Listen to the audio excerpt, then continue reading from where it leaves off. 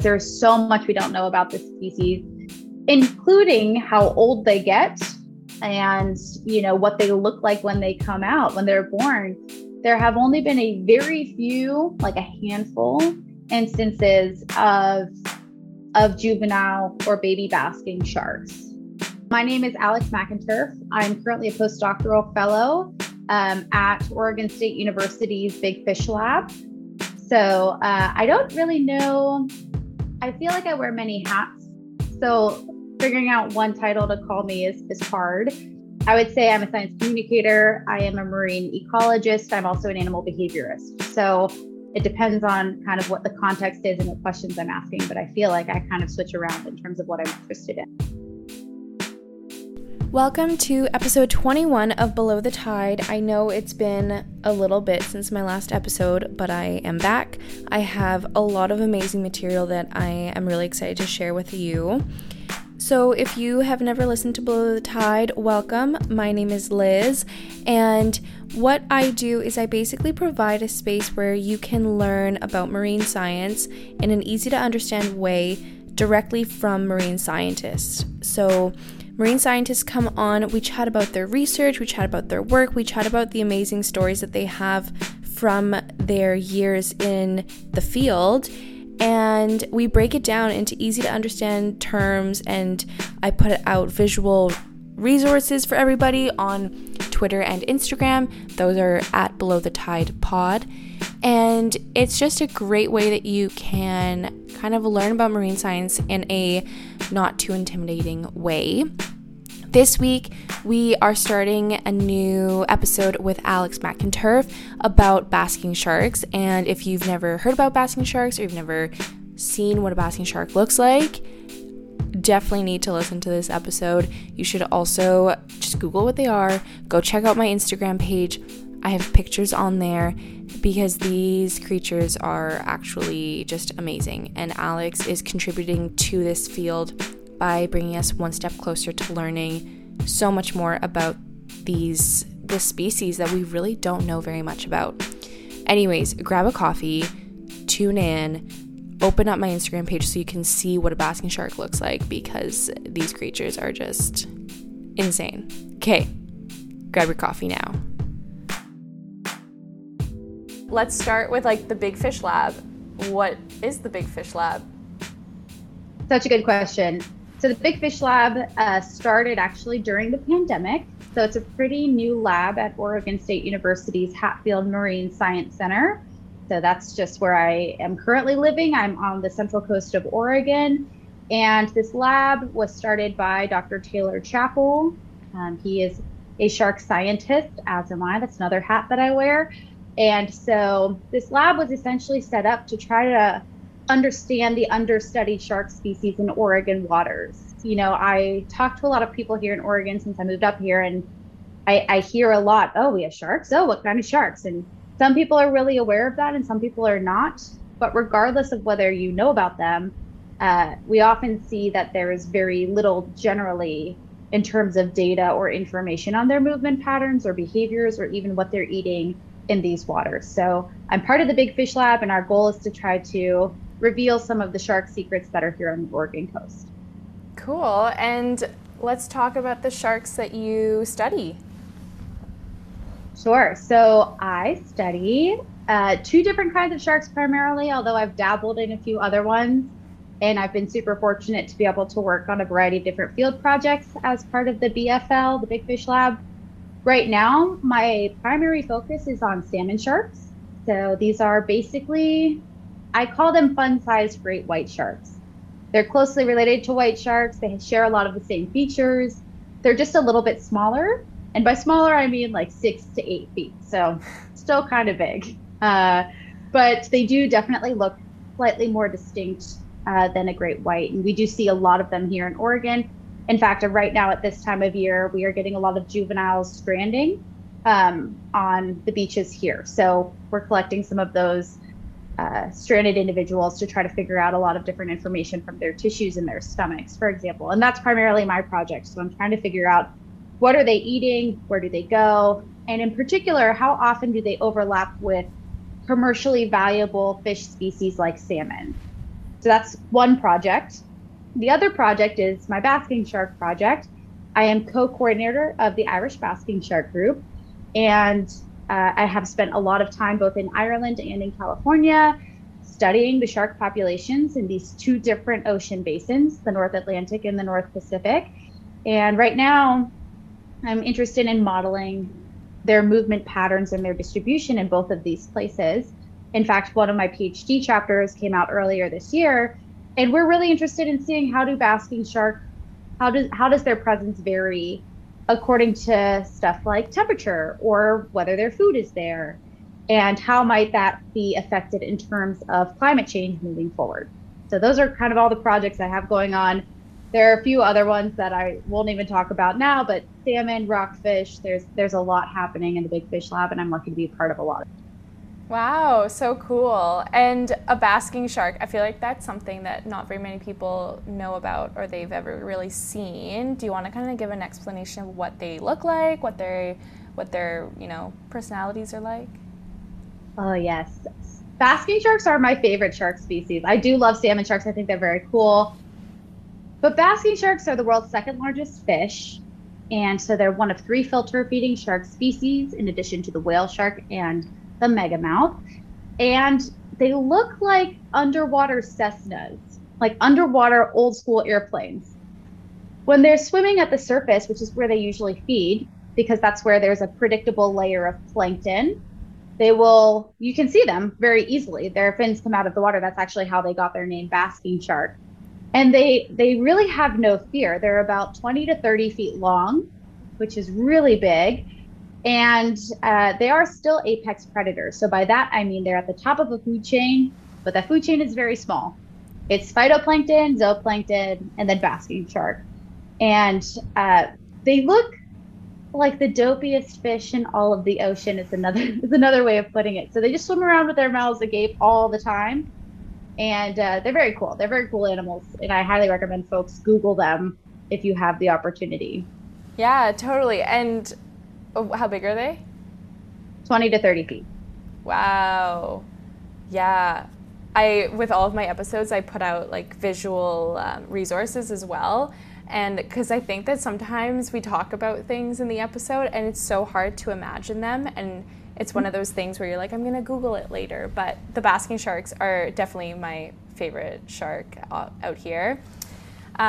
So they're present like here in the Pacific Northwest and then as well off of Ireland? Yes, and what we're actually finding in this very recent result, like as of last week, is that the numbers have seemed to change in these two ocean basins over time. Basking sharks are what we call cosmopolitan animals, and that just means that they're capable of traveling worldwide. Like I said, they're very big. They can move pretty far for relatively little effort. And so we do know, based on work done by the Irish Basking Shark Group and other researchers affiliated with that sort of network of volunteers and researchers, that basking sharks can travel across the entire Atlantic Ocean. We haven't seen sort of a parallel in the Pacific yet, but that's because there's been very few tagging studies happening in this part of the world so far. But we have been able to collect information on sightings. Like I said, basking sharks tend to feed at the surface, so you can actually report your sightings. In Ireland, people report them to the Irish Basking Shark Group. In California, people would report them to NOAA. In Canada, I think they report them to DFO. Mm-hmm. And so we have these big sightings data sets that have lasted several decades. So for my PhD research, what we found is that the number of sightings in the Pacific, in the area we were studying, so basically the California coast, the number of sightings has decreased dramatically over time. And similarly, researchers up in Canada have said something like that as well. Up there, the numbers seem to be declining. So the general consensus here in the Pacific is that basking shark populations are declining here. Conversely, in Ireland, after looking at the same time period of data, so roughly from 1960 to the present, the numbers have increased over there, at least in terms of the sightings that have been recorded, and we aren't sure why. But I do know that we see basking sharks much more regularly in Ireland than we do in California. And like I said, because they can travel so widely, when we tend to study them, it's at certain times of year when they form what we call seasonal hotspots.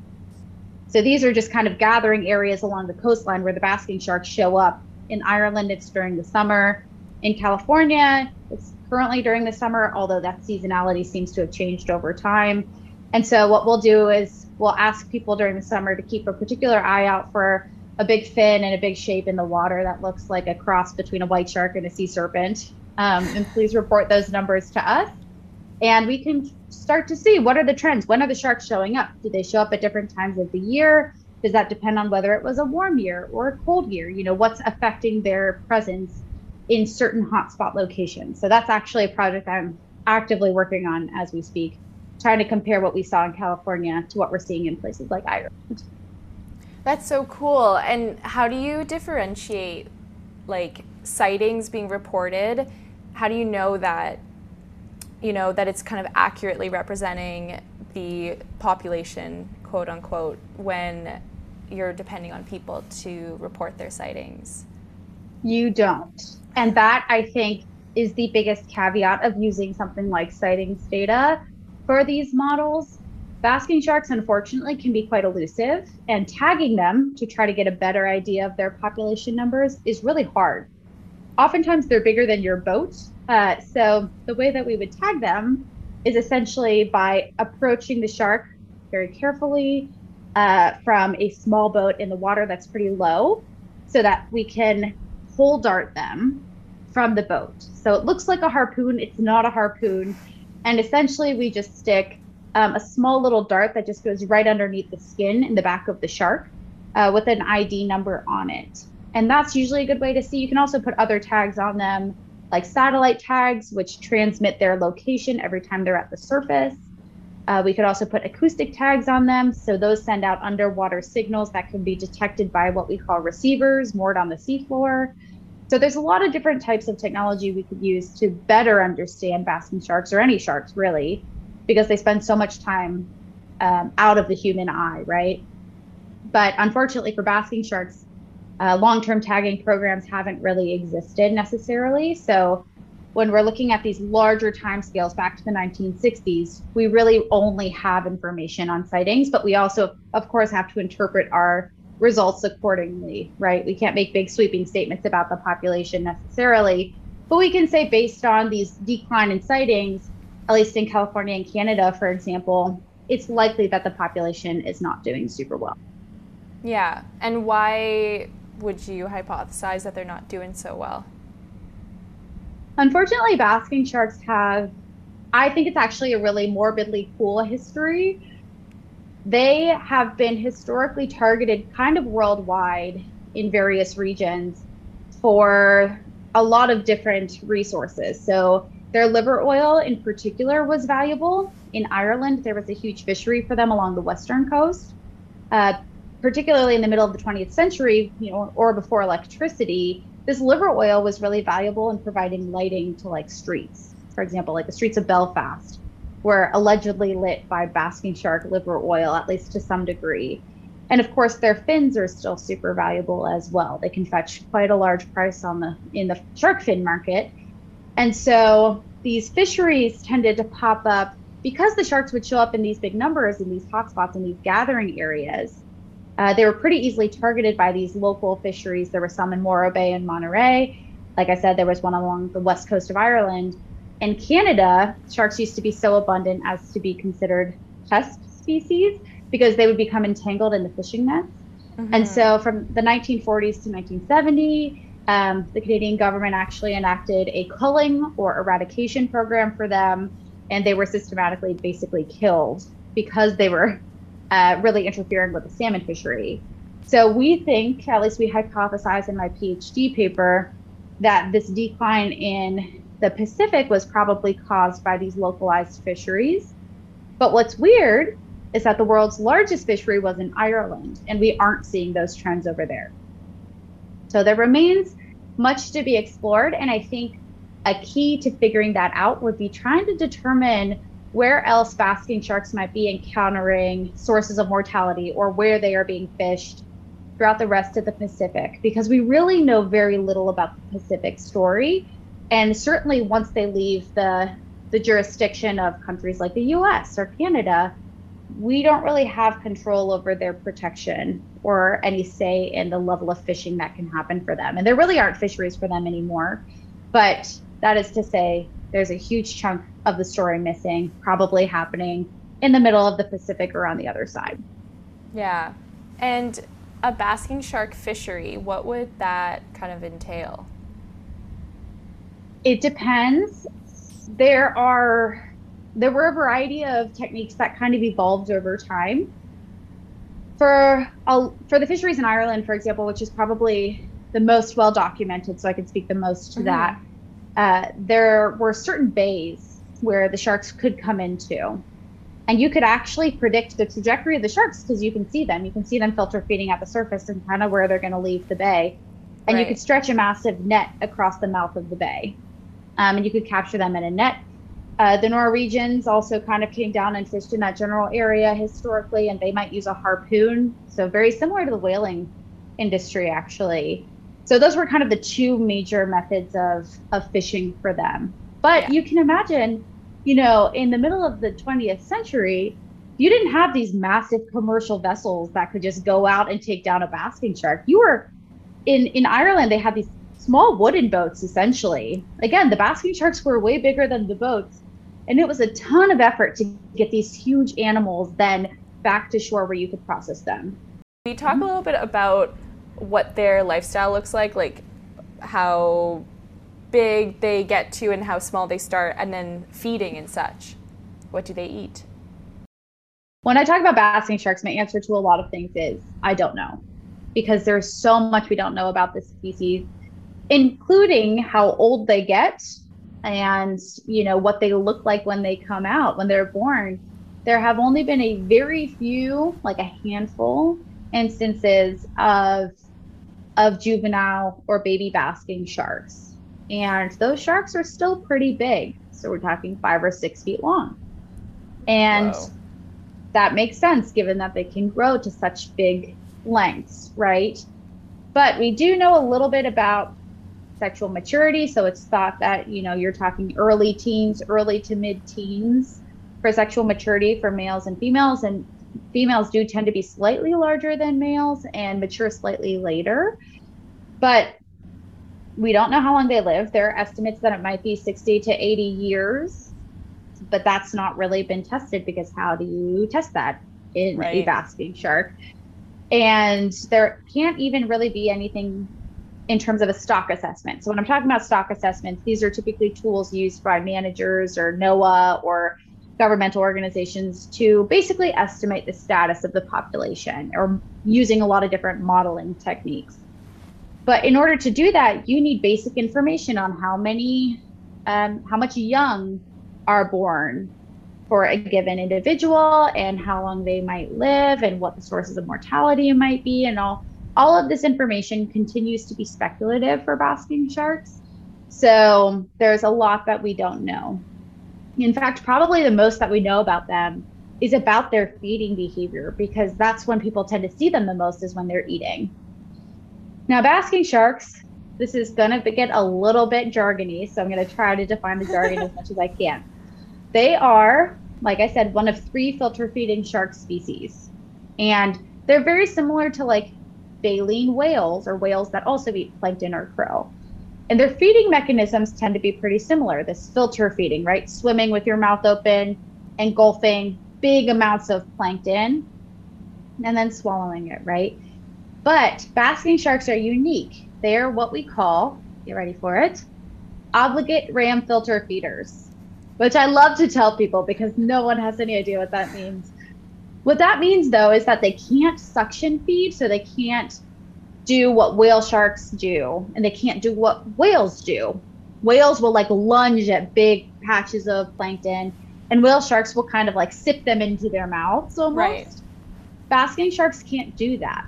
So they are stuck with basically just swimming around with their mouths open all the time, which I think is so wild because it's also really energetically inefficient, right? Imagine that you are just running or swimming all the time with a parachute tied to your back, or maybe in front of you, I don't know. But that's essentially what's happening there. Every time they open their mouths, it's increasing the drag on the body.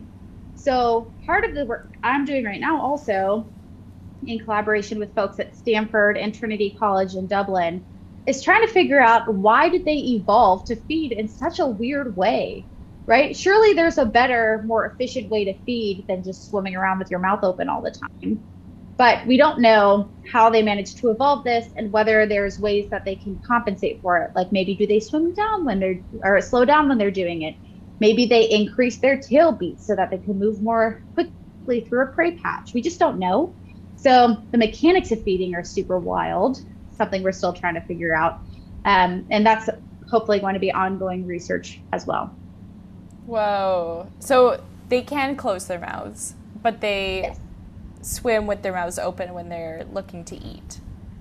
Yes. Yeah. And their mouths are massive. Like I have been in the water with basking sharks, and I should say we could talk about this later, but the Irish Basking Shark Group is currently advocating for basking shark protection in Ireland because they're not protected over there yet.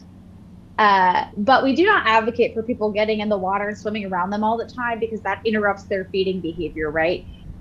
But they do approach you. So if we are in the water, they will just swim straight up to you, which is very daunting because they're huge and they look bigger underwater. So when I've been in the water with them, you're really just staying still. They approach boats pretty frequently. And in fact, ship strikes are where the boat hits the animal.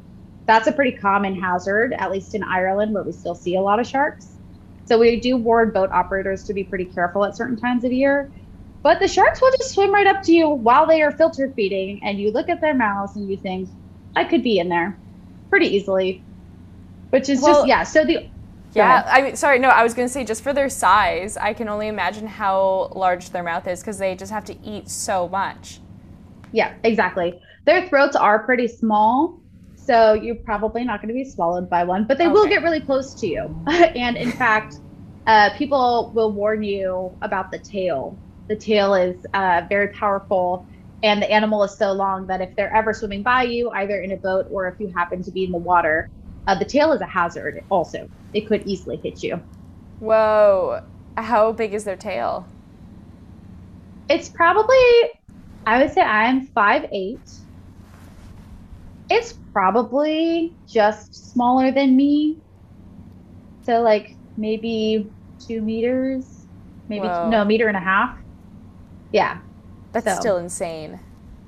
It's a lot. And they are, like I said, they are fearless. I mean, which makes sense, right? They don't have any natural predators necessarily, so they have no reason not to be. But I was really kind of shocked by just how undeterred they were, even by the presence of the boats when I'm doing field work with them. Thanks again for tuning in to Below the Tide. Again, my name is Liz, and you can follow along on social media at Below the Tide Pod. I'm on Twitter and Instagram. On there, you'll find all the resources for this episode, and you'll also get updates on when the next episodes come out. You can also check out all of the previous episodes that we have done on Spotify and Apple Podcasts. See you next week.